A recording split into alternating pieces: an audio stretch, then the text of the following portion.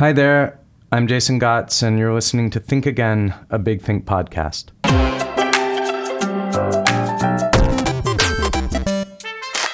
What's the hardest thing you've ever done? The thing everyone said was impossible, that you knew you had to do anyway, and that you doubted 1,000 times while it was underway that you'd be able to see through to the end.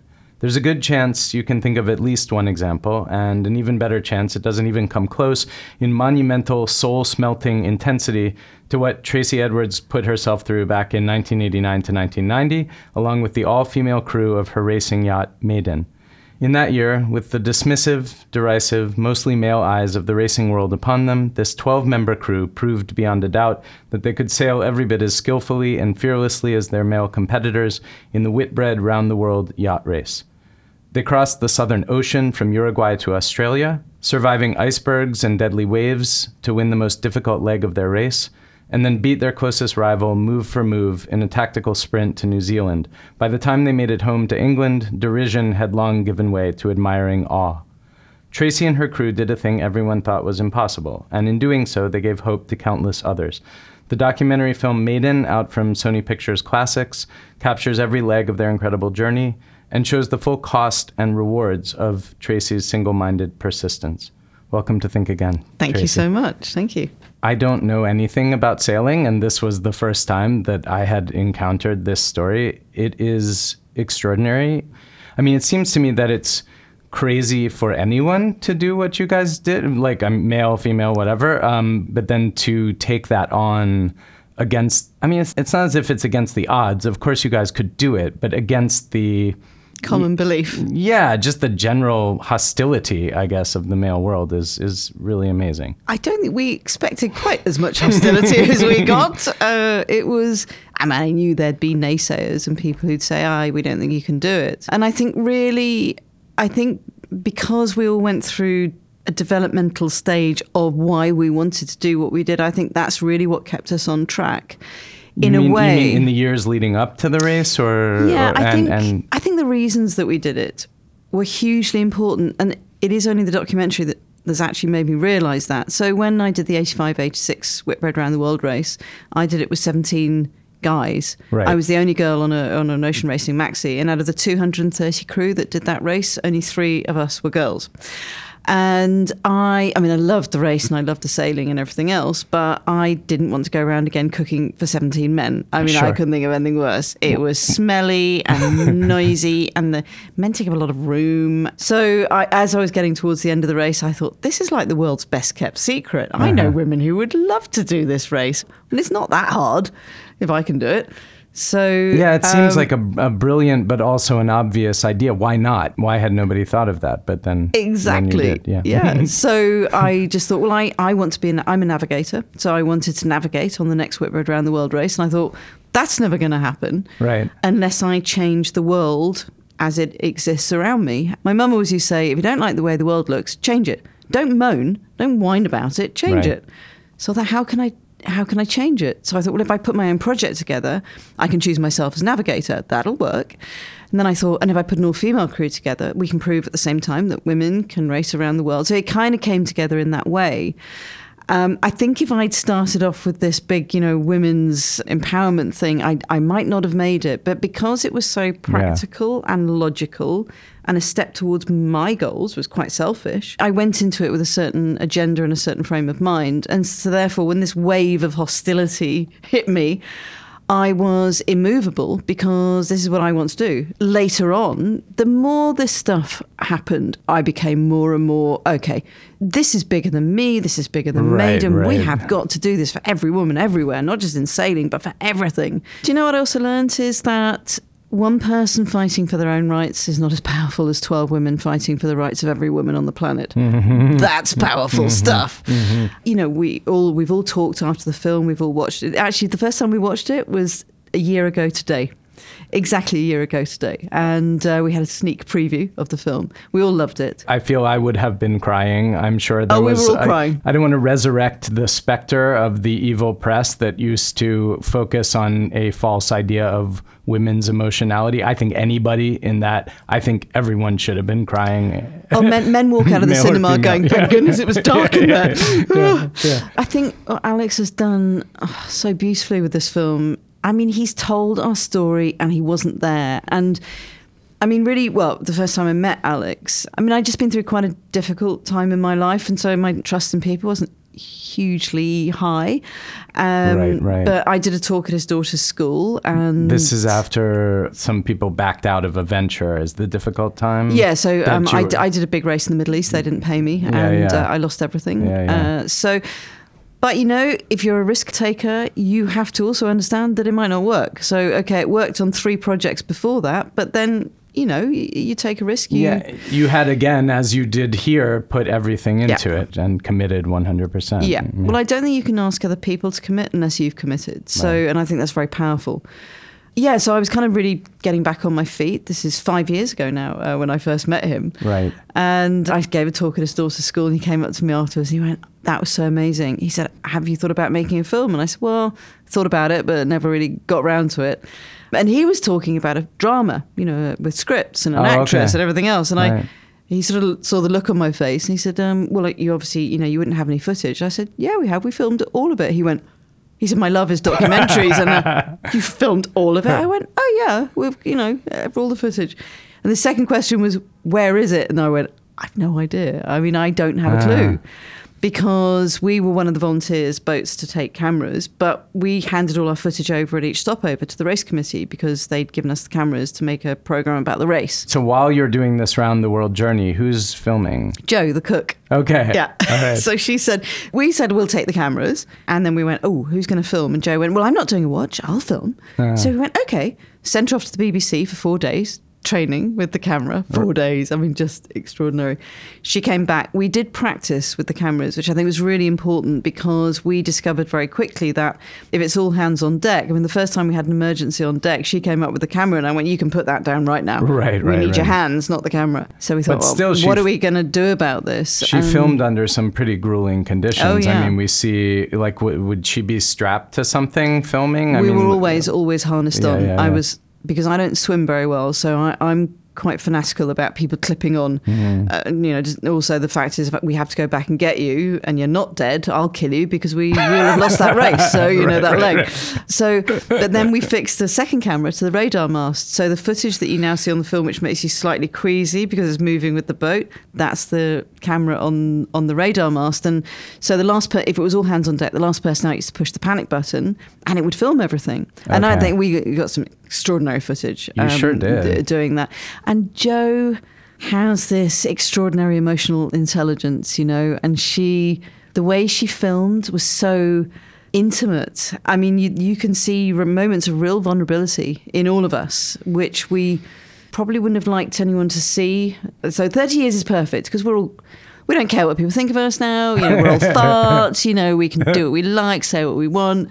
So there's a real skill, I think, that Alex, has brought in bringing all this stuff together. It took him 2 years to find the footage. It took him a long time to find the money. Going into archives of all over the world. Oh, wow. Everywhere. It had been cut, recorded, thrown away, recorded again. You know, it was here, there and everywhere. My mum had boxes full of videotapes where she taped every news item ever done. I have to say, my mum was amazing. God bless her. I know. Oh, she said to me, one day you'll be thankful. And she's absolutely right. I am so thankful. And so is Alex, because that gave him a roadmap, if you like, to kind of see where this footage might be. But you see, the irony of this is they couldn't find the funding to make the documentary.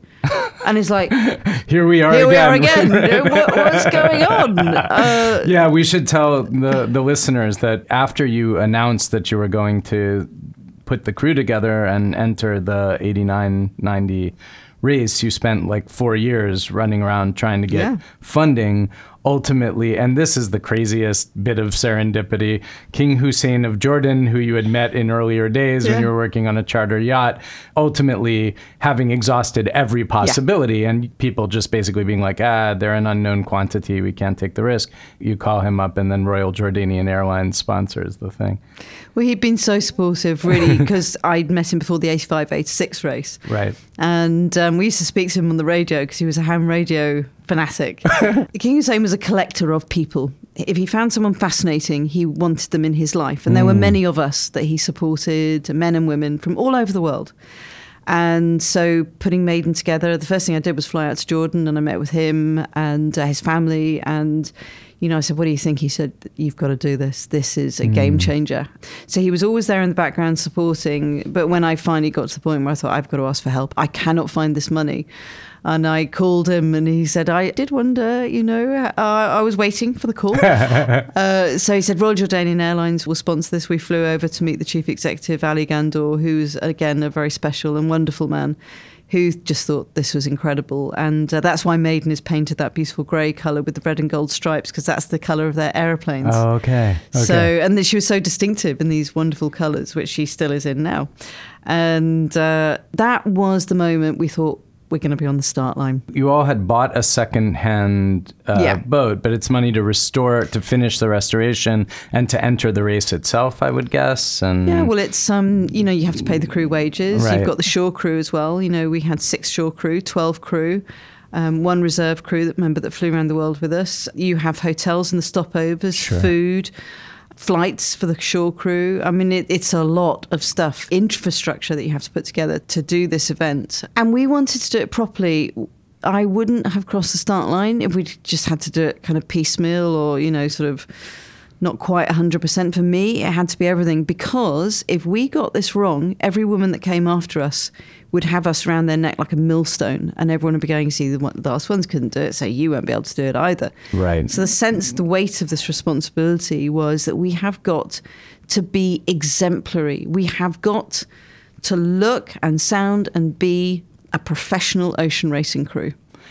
I thought more than once while watching it that this could not have been more powerful and more dramatic had it been a scripted $100 million Spielberg production. It is incredible, the footage and the way it was put together. But I think one of the most inspiring things about it is the fact of the difficulties that were involved emotionally and the ups and downs. And, you say something, I think toward the end of the film, you say basically like, this crew trusted me. They took a chance on me. I was and am a deeply flawed human being, and it didn't matter. Yeah.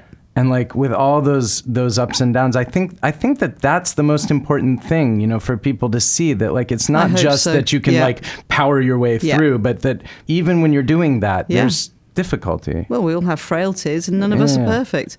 I think for me, I love what Alex has done with the film, in as much as I speak to young girls who've seen the film and I talk to them afterwards, and they say exactly what I hoped they would, which is, I don't actually have to be perfect to get through life and do amazing things. And you're like, yes, that would be my message to every young woman out there. I think there's an unrealistic expectation upon women to wear the right things, to say the right things, to behave in a certain way. And as well as striving for your dream and working hard for your goals. And it's, as I say, unrealistic, and it's messy, and you have to just dive in and get on with it. Yeah, there were times when you were essentially debilitated with depression, and I guess the others, that's where a crew really matters. That's where the cohesion of the crew matters. At that point, others have to step up, both to support you and to keep the thing going. Yeah, you are only as strong as your weakest link, and we were all the weakest link at one point. But you love your friends despite their little idiosyncrasies, and the support that we all gave each other was off the scale. It was quite phenomenal. I think other teams were actually a little bit jealous of us, this amazing friendship we had. Because by the time we crossed the start line, we'd pretty much been together for 2 years on and off. We'd built our own boat, pretty much. Right. We had battled so hard to get to the start line. So when we crossed the start line, we were a cohesive, bonded, strong, powerful team. Some of the other boats had just taken on crew the day before. what was a disadvantage, which was the struggle, actually became a huge advantage, because when we crossed that start line, we were battle hardened and ready to go. There's also a certain complacency, I guess, for the men in the sense that, I mean, obviously they're all fierce competitors, absolutely. but they've done it before and they're not. Well, they didn't see us coming, that's for sure. I mean, it seems to me that going through that kind of experience, it's the sort of thing that just like by the way that brains work would indelibly burn itself into your memory. But I'm wondering, coming back to it all these years, both in the final film and in the footage that went into revisiting that stuff, what insights you might have had or what seemed different to you or what you discovered? My abiding memory from watching the film for the first time is that I was quite surprised watching myself. I couldn't quite reconnect with this young woman I saw up on screen. And the thing that really made me laugh was I look back at that time. In my memory, I'm a bit of an idiot, a bit of a twit, just kind of lurching from one, situation to the other. And then I watched this woman on screen and I'm like, actually, you're quite together. That's surprising because that is not how I remember it. She was a tough person. I mean, and everyone else remembers me like that, but I don't. So it was quite a relief, really, to see that I was doing these interviews without any media training and sounding quite calm and knowledgeable. I know inside I was scared and panicking and going, what am I doing? If anything, you come off as very steely-eyed. I'm talking to you now, and there is just a warmth and a kind glow coming from you, which happens at certain moments when you have the luxury of that in the film, like when you win a leg of the race, right? But for the most of the time, you're like hard as nails. And that's hard to think about as well. I mean, God, we've all mellowed, I have to say. We've all been in New York together and it's been so great. We've just slipped straight back into, and what's so funny is we're kind of all step back into our character roles, So Sally's the Joker, Angela's the queen of the one-liners, and, we just get straight back into it. So I think we've all matured and mellowed in the same way, which is that you get to a point in your life where you don't care what people think of you. And, you will pretty much say what you think. I was much more tactful when I was that age. I mean, I got asked some really horrendous questions and I had to stop myself launching myself over that space and punching the person opposite me. Howard stopped me doing that. Whereas now I'm much more kind of, well, that's what you think. I think different and a bit more mellow. We should point out that the press reaction, there were like several streams of it that came up. One is just the sort, and both the press and we also heard from competitors, it's not possible. They're not physically strong enough. It's never been done before. It's just not going to work. Or my favorite, you're all going to die. They're all going to die. That's as a statement of fact. Okay. Thank you very much. Yeah. And then there was the sort of dismissive kind of sideshow element where they're focusing on femininity and like, are there going to be squabbles among the crew? And did everyone bring their lip gloss and so on? Yeah. That's sort of shocking to see. I mean, look, I know. It's not that long ago either. I know that women still face massive and in many cases just horrendous challenges and behavior from men. But 1989 to 1990, as you say, doesn't seem that long ago. And a lot of that was shocking to me. But you see, what's shocking to me is the way we reacted to it, which was, whatever. That we didn't take more and weren't more insulted by it. I mean, maybe that's a good thing. We just it was white noise for us in the end. We didn't listen to it or read it. We just ignored it. But, Bob Fisher, when he came out with that article, they're just a tin full of tarts. I mean, that was something else. And that's in the Guardian newspaper, which is a very well-respected newspaper in the UK. I mean, it's an insult to begin with. It's got nothing to do with you in particular. Yeah. It's just... I thought he was very annoying. He felt he was being very clever, I think. But when we won coming into New Zealand, Bob Fisher, Bob Fisher and I are now really good friends. But bless him, he wrote, he was the only yachting journalist that allowed his mind to be changed as we went around. And I had so much respect for him for that.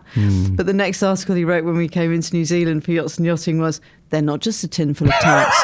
They're a tin full of smart, fast tarts. And we took it, small steps, we'll take what we can get. But then someone said, the word tart is still in the sentence. I went, but, slowly getting there. But, we've just rescued Maiden, and when she came back to the UK, Okay. Bob Fisher came down to see her in, and he was wearing his Sunday best tweed suit with his new hips and his new knees, and he walked over to me. He's 80-something now. He said, Tracy, I'm so pleased to see Maiden back, and you've rescued her, and that's amazing. He said, can I do an interview? I said, absolutely, Bob. And we sat down, and he said, tell me about girls' education. And I went, Bob, you have come a long way. And he looked at me, he said, I had a good teacher. So, Yeah. one person at a time or whatever, but we had to keep going because of these changes that we needed to make, and we couldn't listen too much to what was going on. Yeah, and it doesn't erase the things that were said, but I think that is how change happens. Minds. Yeah. Absolutely. And also, you remember 30 years ago, a lot of it was just force of habit. Chauvinism is a learned behaviour. Yeah. We go into schools now, and you have boys going, I don't understand why girls wouldn't be equal to boys. And you're like, oh, please stay that age. Don't change, So I think we understood, probably beyond our years, that a lot of this stuff wasn't vindictive. It was just what people absolutely believed, because they always believed it. So, you had a beautiful early childhood, then you had kind of a shitty adolescence where you had a nasty stepfather, brutal stepfather, and then ran away to Greece. Yeah. And then, you were kind of lost for a while. And then there's this, through a series of events, this moment of conviction of like, okay, I've got to do this thing. And what's interesting is that, you're so young then. We don't get a sense there of what that moment exactly is like for you, how it is you knew that was what you had to do. You even talk to your mother, you say, do you think I can do this? And she's like, I know you can if you set your mind to it, but you haven't previously followed through on things. Looking back on that now, what is that? What was that moment? Why was it just because the opportunity, was it a non-reflective, sort of intuitive, just I've got to do this thing? Yeah, so I did start, as I say, for a selfish reason, for me, because I wanted to navigate.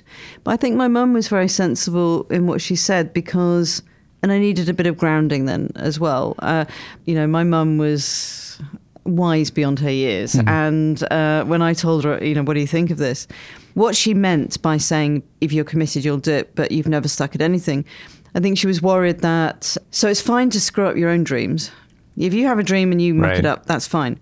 But if you are going to draw other people in, and they're going to buy into your dream and make your, mix their dreams with yours, you are responsible. And she meant, don't involve people and do this big announcement and everything else if you're not willing to follow through. Sure. Because you will hurt people. And I think she was so spot on. And that also made me think as well about, if I screw this up, I've damaged this for women forever. So then, as I say, it just grew into something. It grew way bigger than we had ever imagined, that's for sure. Right. That finish was just extraordinary, coming in and all those people. And we were like, wow. Howard did not tell us that there were that many boats. You came back to England, and basically these are pleasure boats and all kinds of boats that are just coming to support you, hundreds to cheer you on. Of them. Hundreds of them. And then coming into Ocean Village with 50,000 people. That was, we were like rabbits in the headlights, And you've also been at sea for 3 weeks, so it's such a shock. You almost feel a bit defensive. And then to walk to the yacht club from the boat for our reception should have been 10 minutes. It took over an hour. Wow. Because people were just, and it was extraordinary and very un-British. Right. The British do not normally do things like, can I touch you? Can I shake your hand? Or can I give you a rose? But this was just this extraordinary outpouring. And that's when I realised Maiden was so much more than women sailing around the world. Maiden represented to anyone who's ever been told that they can't do something, they don't fit in somewhere, they're the wrong colour, the wrong religion, the wrong gender, that doesn't matter. That if you, you can work through the stuff and just ignore it and keep going. That's what this told me.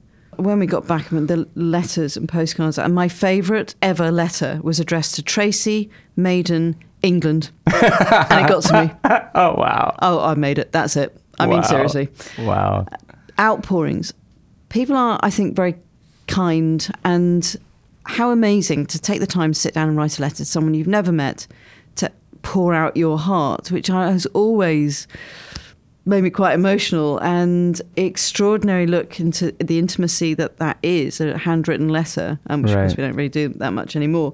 Right. One woman, 83-year-old woman, said you've inspired me to get back in my boat after my husband died, and go out sailing. And one guy who actually came to see Maiden in New Zealand when she was in New Zealand this time.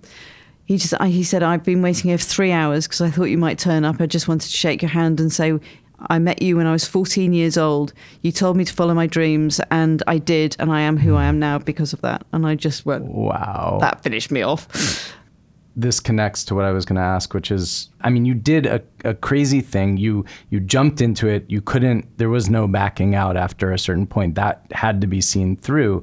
But much of that has its own momentum and is happening kind of viscerally, and I think, physically, in a sense, where you really don't have time during it to reflect. I mean, especially during the journey, during some of those difficult legs, like to really reflect on what's happening to me, what's happening to these people around me. But how did having done that change you and change your life after that? Oh, wow. It had a profound change in my life. It affected me deeply. It affected all of us deeply. I couldn't have been the person I am now without Maiden. She made me who I am, and she helped me discover myself. And I think we've all said that at different times. The end was bittersweet because there was this massive celebration, and then everyone disappeared. Because I had jobs to go to and other boats to join and races to do. And the drop after that, you feel like you're falling off a cliff. And I did not deal with it well. I completely went to pieces. For a year, a couple years? 2 years. I pretty much had a nervous breakdown, and I didn't ask for help, which is so... Because you were a tough as nails I had to be person. seen. Well, I had to be seen to be tough as well. Yeah. I couldn't do this race and then fall apart. Right. I could have so easily reached out to any of the girls, and they'd have been there in a shot. But I didn't want to ask for help, and I think it's understandable. Yeah. Yeah. This is really one of the very few times the movie has made me talk about this, which is interesting because it's also a time in the UK, and I guess here as well, where we're talking about mental health. Oh, yeah. And we're talking about not pretending you're okay. So this is an interesting time, not just the female side of things with what's going on at the moment, but also this awareness of your well-being. Right. And we didn't have that at that time. It would have been seen as you weakling. Not to mention the additional sort of threat of showing vulnerability for women who have done this extraordinary thing. Yeah. But I've talked to loads of guys, and they all feel the same. It's just this horrible moment where everyone you've lived and worked, and it's not just the 12 people on the boat, it's the 240 people that you've just sailed around the world with. They will just disappear.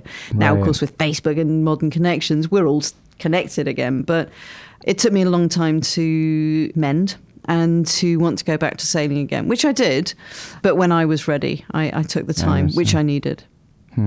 If we aren't honest about those things, it makes it much more difficult for many people to get through them, because in the midst of it, when things get difficult, they are thinking to themselves, I'm the only one. I'm a mess. Very true. And also, during that time, when I spoke to the girls about making this documentary, the question really was, how honest are we going to be about this? And I knew what they meant. And I said, I think we should do it warts and all.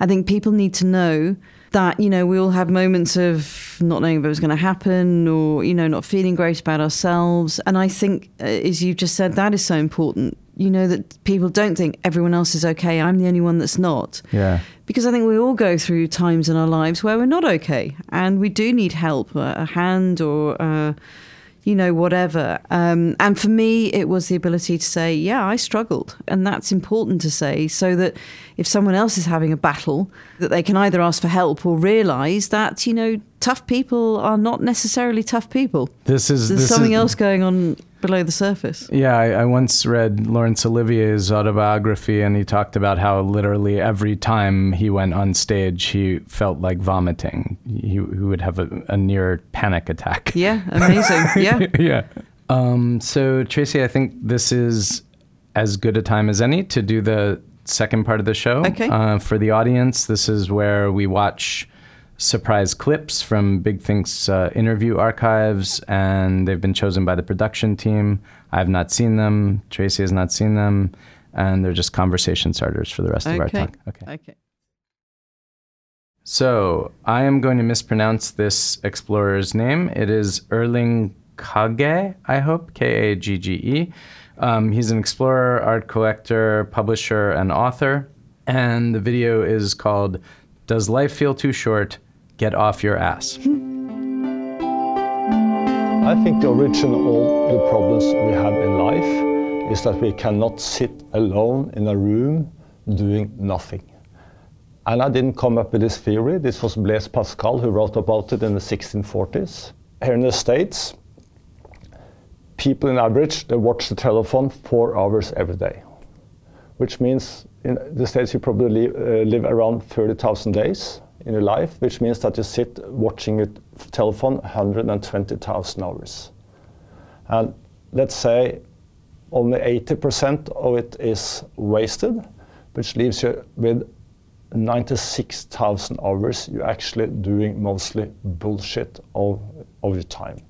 And then again, life will feel really short, because in life you need variety, you need novelty.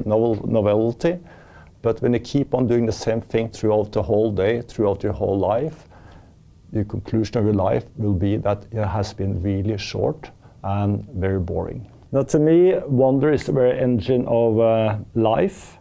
And I walked really long distances. It took me actually almost 40 years before I learned the pleasure of walking short distances. But I walked, for instance, to the North Pole with my friend Børge Aasland, all the way to the top of Earth. And then I also walked to Mount Everest Base Camp and eventually climbed all the way to the top of the mountain. And thirdly, I walked all the way to the South Pole in total solitude as the first in history. I didn't have any radio contact. I didn't talk to anyone on my trek. I was absolutely left to myself. And for the first couple of hours, maybe for a day or two, you have all this noise in your head. Although it's absolutely quiet around you, you're thinking. And when you think about the past, you think about the future. And all this, is like noise. But then time passes by, and you slowly start to think so much. You start much more to experience, to feel, being present in the moment. And that's when it's really great to be on an expedition. That somehow the future doesn't matter, the past doesn't matter. All that matters is to be present in your own life. I've traveled to more than 100 countries in the world and met many people in each place I have been. And my impression is that most people underestimate their own possibilities in life. Obviously, some people are overestimating their possibilities, but in general, people are underestimating their own possibilities.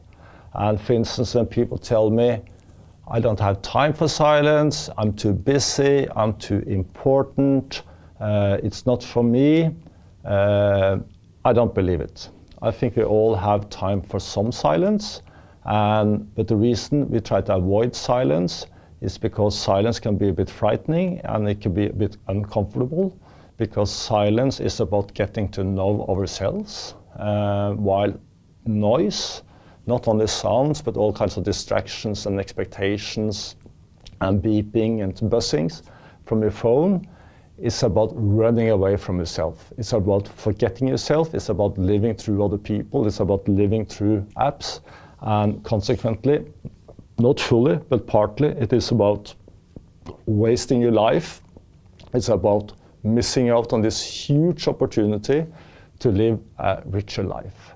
The first told story I know about walking is the story when Adam and Eve actually walked out of paradise. And I really love that story because they left paradise and became history's first true explorers. Wow. Yeah, wow. Well, he's a man after my own heart. One of the best pieces of advice my mother ever gave me was never stand still. Nothing is going to come to you. If you stand still, you're doing nothing, you're going nowhere, nothing's going to happen, ever. Keep putting one foot in front of the other. And even if you don't know where you're going, something will happen. Right. Something. Right. Now, you don't know if that's going to be good or bad, but it will take you somewhere of interest. And if you then think, oh, I think I'm going in the wrong direction, at least you're moving and you can change direction. Oh, I need to be going over there. That is something I've done throughout my whole life. I never stand still. Even if I say I don't know where I'm going quite, I'm sort of making this up as I go along. If people say to me, how did you survive after bankruptcy? How did you survive that year of having no money, putting your mother in a home, looking after a 5-year-old daughter, being a single working mum, having to have meetings with accountants? I said, because I was on a new journey. I think of everything in my life as a journey to somewhere. Gotcha. Now, I thought then that the journey was survival, but actually the journey was much more than survival. It was about getting to the next place where there was a platform that I could jump off into the next part of my life. Sure. It really opens you up to so many things. If you're just moving forwards, you sense opportunities, you open yourself up to the universe. Another thing which I have really found in my life is that I've always found the right people in the right time in my life. Honestly, I turn around and there's the right person because I am open. I'm open to everything, and I'm walking and I'm looking and I'm traveling and I'm searching, or I'm doing a project. It's an essential part of being human.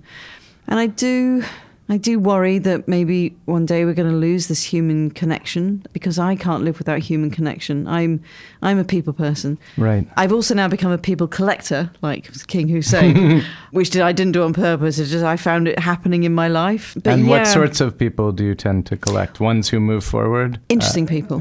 I like interesting people. Yes. And I know when I meet someone if I'm going to make an effort to keep them in my life. And I'm very proactive at doing that if I do. But also I tend to... So I've now put this new Maiden project together, and we've restored Maiden, and she's sailing around the world raising money and funds and awareness for girls' education. Oh, wonderful. And I look at my team, and my team is this dream team, and they are they are the result of a life of experience of collecting people.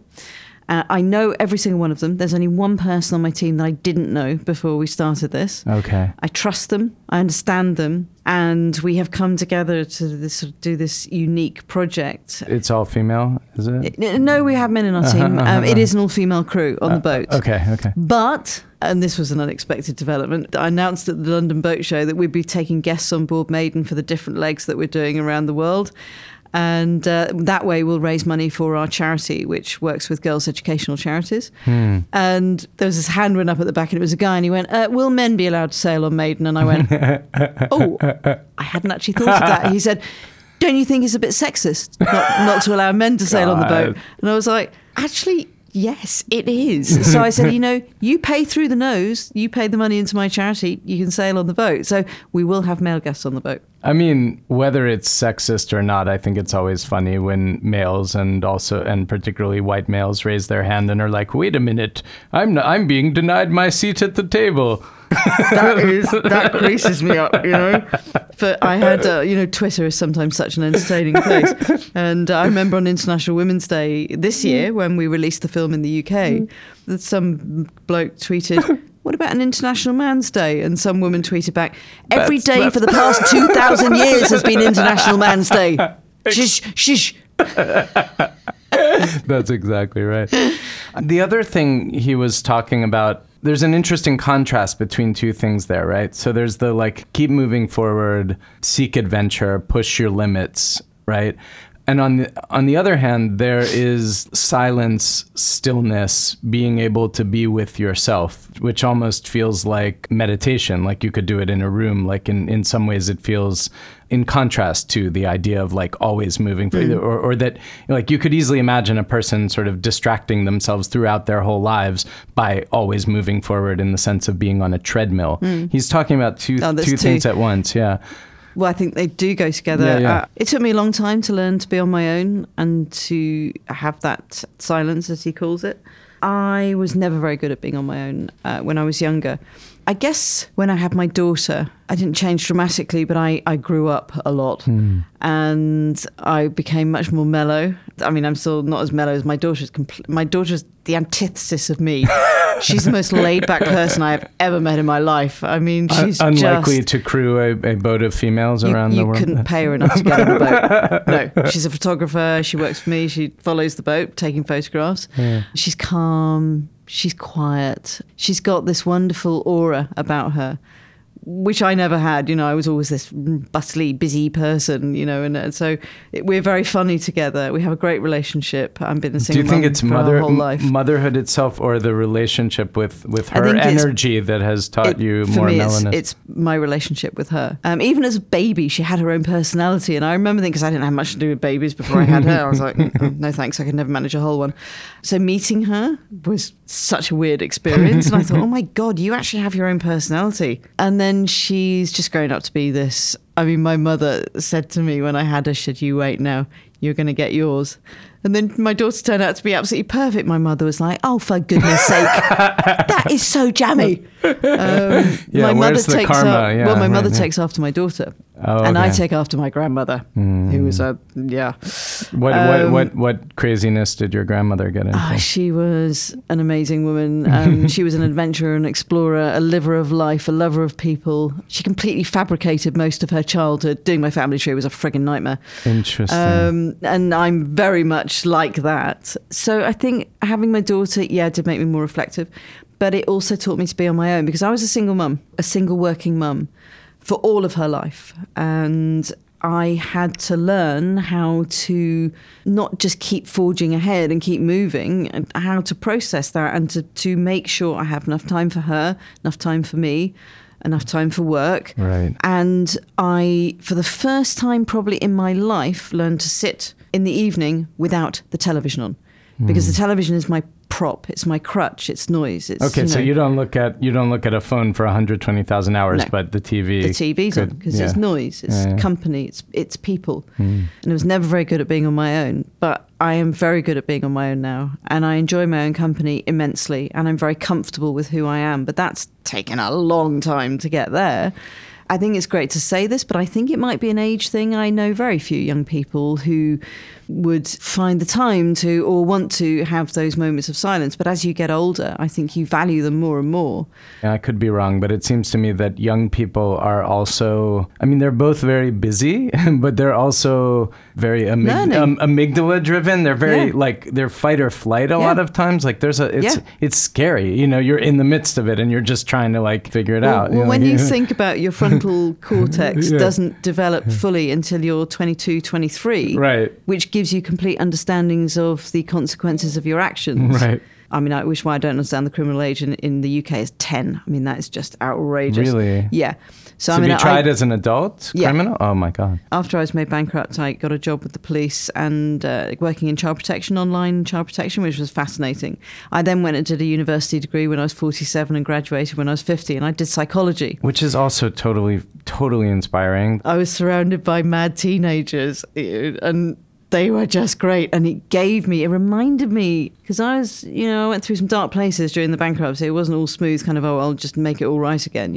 There were some moments where it was really hard. And the day I was made bankrupt, I had £19 in my pocket. And to go and even have a job interview, I had to find the small change down the back of the sofa or borrow money from people, which were you Order of the British Empire at that point? Member of the British Empire. MBE, you were at that point with £19 in your pocket. Yeah. You might want to raise your hand and be like, no. I made the decision to take the risk. So, and I was warned that Qatar don't pay people and they're a nightmare, they do hold people illegally there. I knew all that. So, I thought we'd be different. Young people are on the move because they need to be. They're learning, they're absorbing, they're experiencing, they're meeting, networking. That part of life, those formative years, is can be so amazing. Some young people aren't lucky enough to have that amazingness in their lives, and they have chaos and destruction. And I used to work a lot with young people like that. And I think you have to learn to be quiet and still. I don't think it's a natural human state. Although I look at my daughter and she didn't need to learn it. She's one of those people that has a real calm about her. And I don't. Even in my most reflective moments, I'm still quite right. Gotta move, gotta keep. But so I have learned to give myself some time, and that is very beneficial. I think it's what they mean when they say that youth is wasted on the young, because Totally. that while it is extremely exciting and perhaps necessary to keep moving forward when you're 20 years old, if you're not able to reflect on your life, in a sense, you're missing some part of it. Well, yeah, and I do think as well, I see young parents now who have grown up with technology on their phone with the child going, Mummy, no, just wait a minute, Mummy's on the phone, I'm doing something. Yeah. I see them in London walking their kids in pushchairs, on their phone, losing that connection, that connectivity, that bonding, that experience of being with another person, just being with another person. And what I found so interesting the other night was we all went out, all the girls were all out, and I just happened to look around me, and on almost every single table around us were people like this on their phones and, not talking to each other. Yeah. And I thought, my God, we are a group of quite unusual people. We're all talking and laughing and cutting in and remembering and chatting, and, that may be because we don't see each other very often. I was very strict with my daughter when she was growing up with social media. Okay. Because I worked with the police for 2 years and learned about disappearances, what is out there online. Yeah. So I was okay. I knew I learned way more than I ever wanted to know, I have to say. Working in online child protection. Yeah, that cannot make it easier it's to be the mother of a daughter. It's grim. Yeah. So therefore, I learned what these policemen and women were telling me about how to limit her time on her phone, to remind her, this is actually my phone, I paid for it, you're borrowing it. I also pay for the internet, and if you don't abide by the rules, you lose it. Not you don't get 1 or 2 chances, you lose it. So she's grown up being quite responsible around that, and she does. I very rarely see her like I see other young people, so going her phone. Talk about, can't tell you in London how many times I nearly run over a teenager walking across the road like that. Yeah. And then you beep just to let them know I'm here. I've stopped. I'm not going to run you over. I'm here. And they go, I think what he's talking about is getting harder and harder. For what it's worth, I think a lot of people are thinking about these things, including some young people, who you're right. starting to become a little more awake to what's going on with these devices, because they're relatively new. Do I think you might be right in a lot more areas than that. I think people are becoming awake. I think this year in particular, I have felt connections and seen connections that I have been waiting for 30 years. Women have not always played well or worked well together. Okay. But there is something happening this year where people are waking up. And from feminism being a dirty word that no one wanted to admit to, including me, until I realised, oh God, yes, I am a feminist. I'm a huge feminist. But now that word we've taken that back, we've rehabilitated it, and now men are saying, well, I'm a feminist too, I have daughters, I don't want them going through this. Alex will tell you exactly the same thing.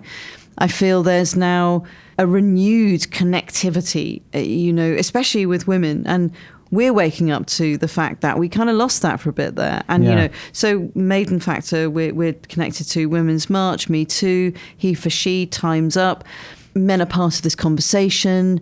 This phrase waking up, I think, is now becoming very relevant to politics, business, media, psychology, personal well-being. Yeah, we're sick of being fed stuff about what we all need to have. And these distractions that distract us from what the government's doing and what they shouldn't be doing and how we should be holding them to account instead of looking at our phones or watching the television or whatever. So I think waking up is such a good phrase.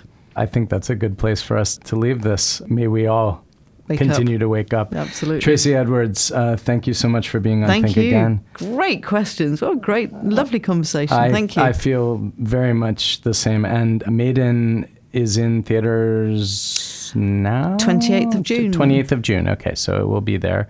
And I wish you luck with all your other journeys. Thank you so much.